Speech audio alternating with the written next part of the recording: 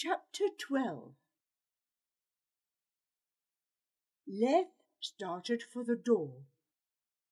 "I'd better go," he said, "before my trouble spreads to all of you." "Wait." Carrick caught his arm. "Essie, do they know Lev's here?" "No, they're swarming all over." Carrick turned to Pyotr. "Take Lev to Mother Morrig." "No, I'm no coward," Lev exclaimed. "This is all my doing, and I must pay." "You'll not help Gerard sitting in a cell." "Look," Carrick went on, pressing home his point, "I need you. The search will pass. All you have to do is hide until it's over." Lev looked undecided. "Who is this Mother Morrig? How can you be sure she'll take me in?" "She's a washerwoman," Pyotr said. "Her taps are all worn out, and Carrick's only tinker who can keep them patched. She can't always pay him either." Lev looked from Carrick to Pyotr, still doubtful. "I'd rather you took me there, sir." Carrick grinned. "Maybe so, but you'd never arrive, for I haven't the faintest idea where she lives." "She'll believe you sent me with this boy." "This boy goes between us all the time." "But to ease your mind—" Carrick slipped off his kerchief ring and handed it not to Lev, but to Pyotr. "Morrig knows it well." Pyotr pushed it toward Lev. "Nay, let him have charge of it. Mother Morrig will likely think I stole it." Carrick shook his head firmly. "How, when she knows you for my good and honest errand lad?" Flustered by this sudden tribute, Pyotr stowed the ring inside his belt pouch, then fastened up his coat. The tinker turned to Lev. "Now will you go?" Lev nodded. He and Pyotr slipped down the back stair and across the courtyard, even as the redcoats tramped into the front hall. The street outside swarmed with soldiers bearing lighted torches, so Pyotr took Lev around the stables and over a back wall. From there they moved on, climbing steadily away from the lake through narrow alleyways, until at last they came to Mother Morrig's door. One peek at Pyotr's face, and she shooed them into her warm kitchen. No need of Carrick's ring, or of too much explanation either. "Them redcoats won't bother me.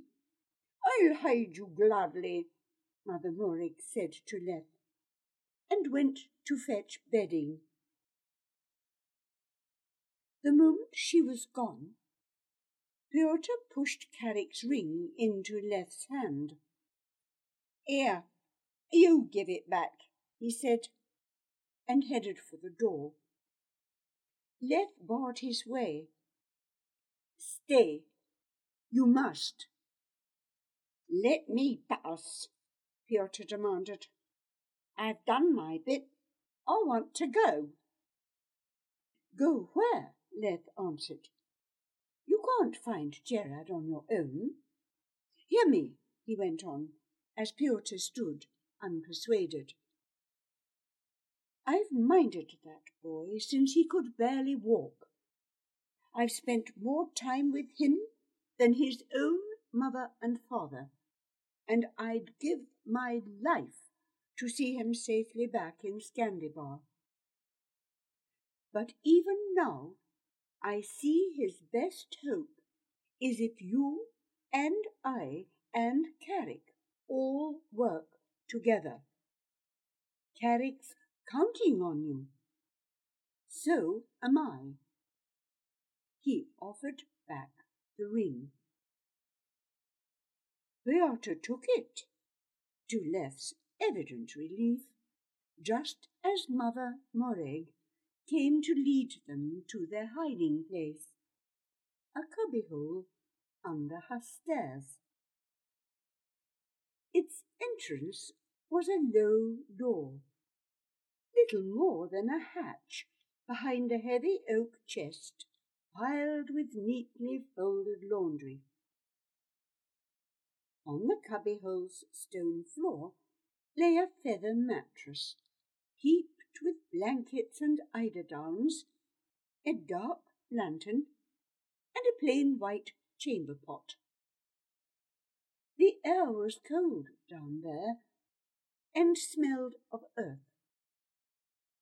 Pyotr shivered at the sudden chill after the brief and welcome warmth of Morig's hearth. "Sleep well," said Morig. "I'll push the chest back now." There came sound of the chest scraping over the floor, the creak of Morig's stair above their heads, and then the house was dark and quiet, just like all the others in the row. A row like all the others, going down and down towards the quayside. Pyotr let himself down gingerly into the softness of feathers and took in the luscious smell of clean sheets. Such luxury! He'd never before experienced the like. He pulled the blankets over him, feeling guilty and thinking of Gerard out there somewhere, not on a feather bed, for sure. His mind wandered.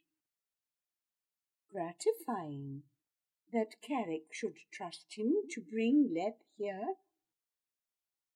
But why did he not come also? Maybe, yes, Pyotr was certain he'd gone to track down Wizard Matt. Leif and Pyotr had not been settled long when they heard the tread of boots on cobbles. Doors banged. Then came the sound of voices. Leif put out the lantern, and there they waited, holding their breath. At last came a knocking on Mother Morrig's door, so loud that Pyotr started, braced as he was. Morrig made the soldiers wait, treading the stairs heavily and not near so spryly as she'd gone up, sliding back bolts and grating the key in the lock with a huff and a puff and a groan. "What is it? Whatever's going on?" they heard her say, and sounding quite quavery too. we're looking for an outlaw. Has any strange man come knocking on your door, mother? Hey, no. Only wives and errand lads with dirty wash. A pause, a mutter of voices, then, Go back to bed, mother, and keep your door locked. Do you hear? The soldiers moved on down the street, while Morag locked and barred the door. Good night, she called softly through the cubby door. You can rest easy now. Well, Leth said, settling down again with a rare stab at a joke, that's the first time I've been called somebody's dirty wash. Pyotr didn't answer. He listened to Leth turn this way and that, until at last the man's breathing deepened. But he lay wide awake. No chance of sleep for him. His fault that Gerard was taken, his. He had left the inn and put Gerard at risk. Oh, to have caused such deadly harm! He doubled up, nursing an old and dreadful secret. This was not the first time. His mind filled, as it so often did, in the middle hour of night, with vivid images of slick blood soaking into moist black earth. 4 years, and yet they were still as sharp as if it were only yesterday. Nors, his father, lying by their campfire, slashed by robber blades, and he, Pyotr, sobbing for Nors to get up. The robbers took all their wares, cheap trifles of his father's peddler trade. But that was not the worst of it. Pyotr tossed uncomfortably. One of them, Roky, had stripped Nors of the only 2 things of value that he owned, his belt and a silver ring set with a sky stone. Old and worn and shiny with long years of use, the leather belt itself was worthless. But the silver buckle was wrought in the shape of 2 hands that clasped when you brought the 2 halves together. Your hand in mine, my lad. When I am gone, you wear it, and know my hand is there to steady you. At the sight of that robber taking the ring and buckle off his father's person, Pyotr had thrown himself upon him, kicking and shouting and beating on him with his fists. But the man had only laughed and thrown him off. The ring proving too small for his big fingers, Roky had put it in his pocket. But the belt fit, and there he'd stood, arrogant, immense, showing it off as Nors sighed out his last breath. Piotr grunted. Papa? Oh, if only he could recall Norse's face. But he could not. Only the blood-soaked chest, and Roki clasping those two hands over his middle. The belt fastened, the man had made to leave, then turned back, drawing his knife again. "We best see to the boy," he growled in a rough, gravelly voice. And that would have been the end of it, had not another robber stayed his hand. "Oh, come on, Roki.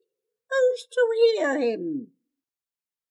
Still, the man would have killed him if folk had not come running then in answer to his cries. The robbers fled. The kindly travellers buried Norse and offered to take Piotr with them. But how kind would they have been if he had told the truth of it, that he himself had brought about his father's death. To have betrayed one's own father. Honest to a fault, Norse had learned at great cost to be wary of strangers on the road. "Trust no one, lad," he'd say, pointing out old scars. "If a man smile, sit behind his eyes and find a wolf." Despite all that, on the morning of his father's death, he had come upon those smiling strangers at the river's edge. Hungry, they'd said. He had led them to his father's fire, had watched dumbstruck as the knives went deep into Norse's chest.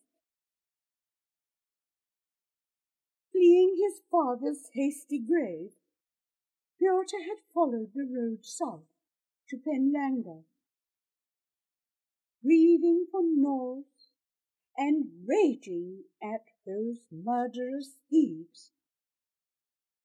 How he longed to find them and make them pay! But how could he, a mere 7-year-old boy? Besides, he could not recall what those men had looked like either, only that they had seemed huge. Yet he had one man's voice, deep, gravelly tones he'd remember as long as he lived, and the very words he spoke. And a name. Roke, or Roki, or something close. By the time Piotr reached Penlanga, he was resolved. One day he'd find the man and have a reckoning. Slipping down into the tangled warrens of the fishing quarter, Piotr had learned to vie with other urchins for bread and a hole in the wall. Not that people hadn't tried to take him in. He'd kept to the streets by choice. Trust no one. "Oh, Father," Piotr whispered into the dark, "I wish you could have known Garrett and Lev and Gerard most of all. He's rich. He has anything. Yet he risked his life for me. Jared had brought him food and his own good warm clothes, the very ones Pyotr was now wearing, while in return he'd been only wilful and suspicious. If I hadn't run off, he wouldn't have had to follow me, and we'd still be safe with Carrick. Oh, where are you, Jer? Please, please be alive and in your own right mind still. Children, Gerard was alive, but he was not entirely in his right mind, and he was already far from Penlangoth, and going farther by the minute. To be more precise, Gerard lay in a wagon that had already crossed Long River and was at that moment rolling northeast toward a line of distant hills. Behind him rumbled a whole line of wagons bearing all the other stolen people, all still locked in sleep. Gerard awoke only once during that long, dark journey. Dazed and confused, he gazed into the dark, closed space beneath the wagon's cover, with no idea of where he was or how he had gotten there, not even realizing that his hands and feet were bound until a really big jolt started him awake. His hands and feet were numb, not just from the rope, but from bitter cold. He shivered, recalling how, in his final waking moments, he had stood behind the smoke-houses as a dozen men hefted people like sacks of grain into giant wagons. When he had tried to break free, they had held him while Gremler tipped something bitter down his throat. Fear brought him up another notch. He and those other people. Where was Gremler taking them? Oh, what was his father going to say? Gerard raised his head and took a breath to shout, then let it go, remembering the two who had bound him and put him in the wagon even as his head had begun to spin. He, kicking and struggling. Let me go, I say. Shut your mouth, do you hear? Folko, raising his fist to strike. The other man, Dreg, catching it, checking the blow. She don't want him marked, remember? Gerard fell back again, garish lights bursting like stars all around him. His mouth was dry, and his belly hollow. But even the thought of water made him feel sick. He closed his eyes, but still the lights flashed behind his lids, and this frightened him and made him feel worse. From time to time, people drifted by. Lev, Leochtu, Nasider, Piotr, Carrick, all of them solemn and anxious, searching for something. Once Regia whispered in his ear, "Oh, see nothing, only darkness." The wagon fleet rolled on until it reached a narrow valley in those hills, though Gerard was quite unaware. He came to lying on a cot in a dank cave, stinking of mould. Beside him was a small table.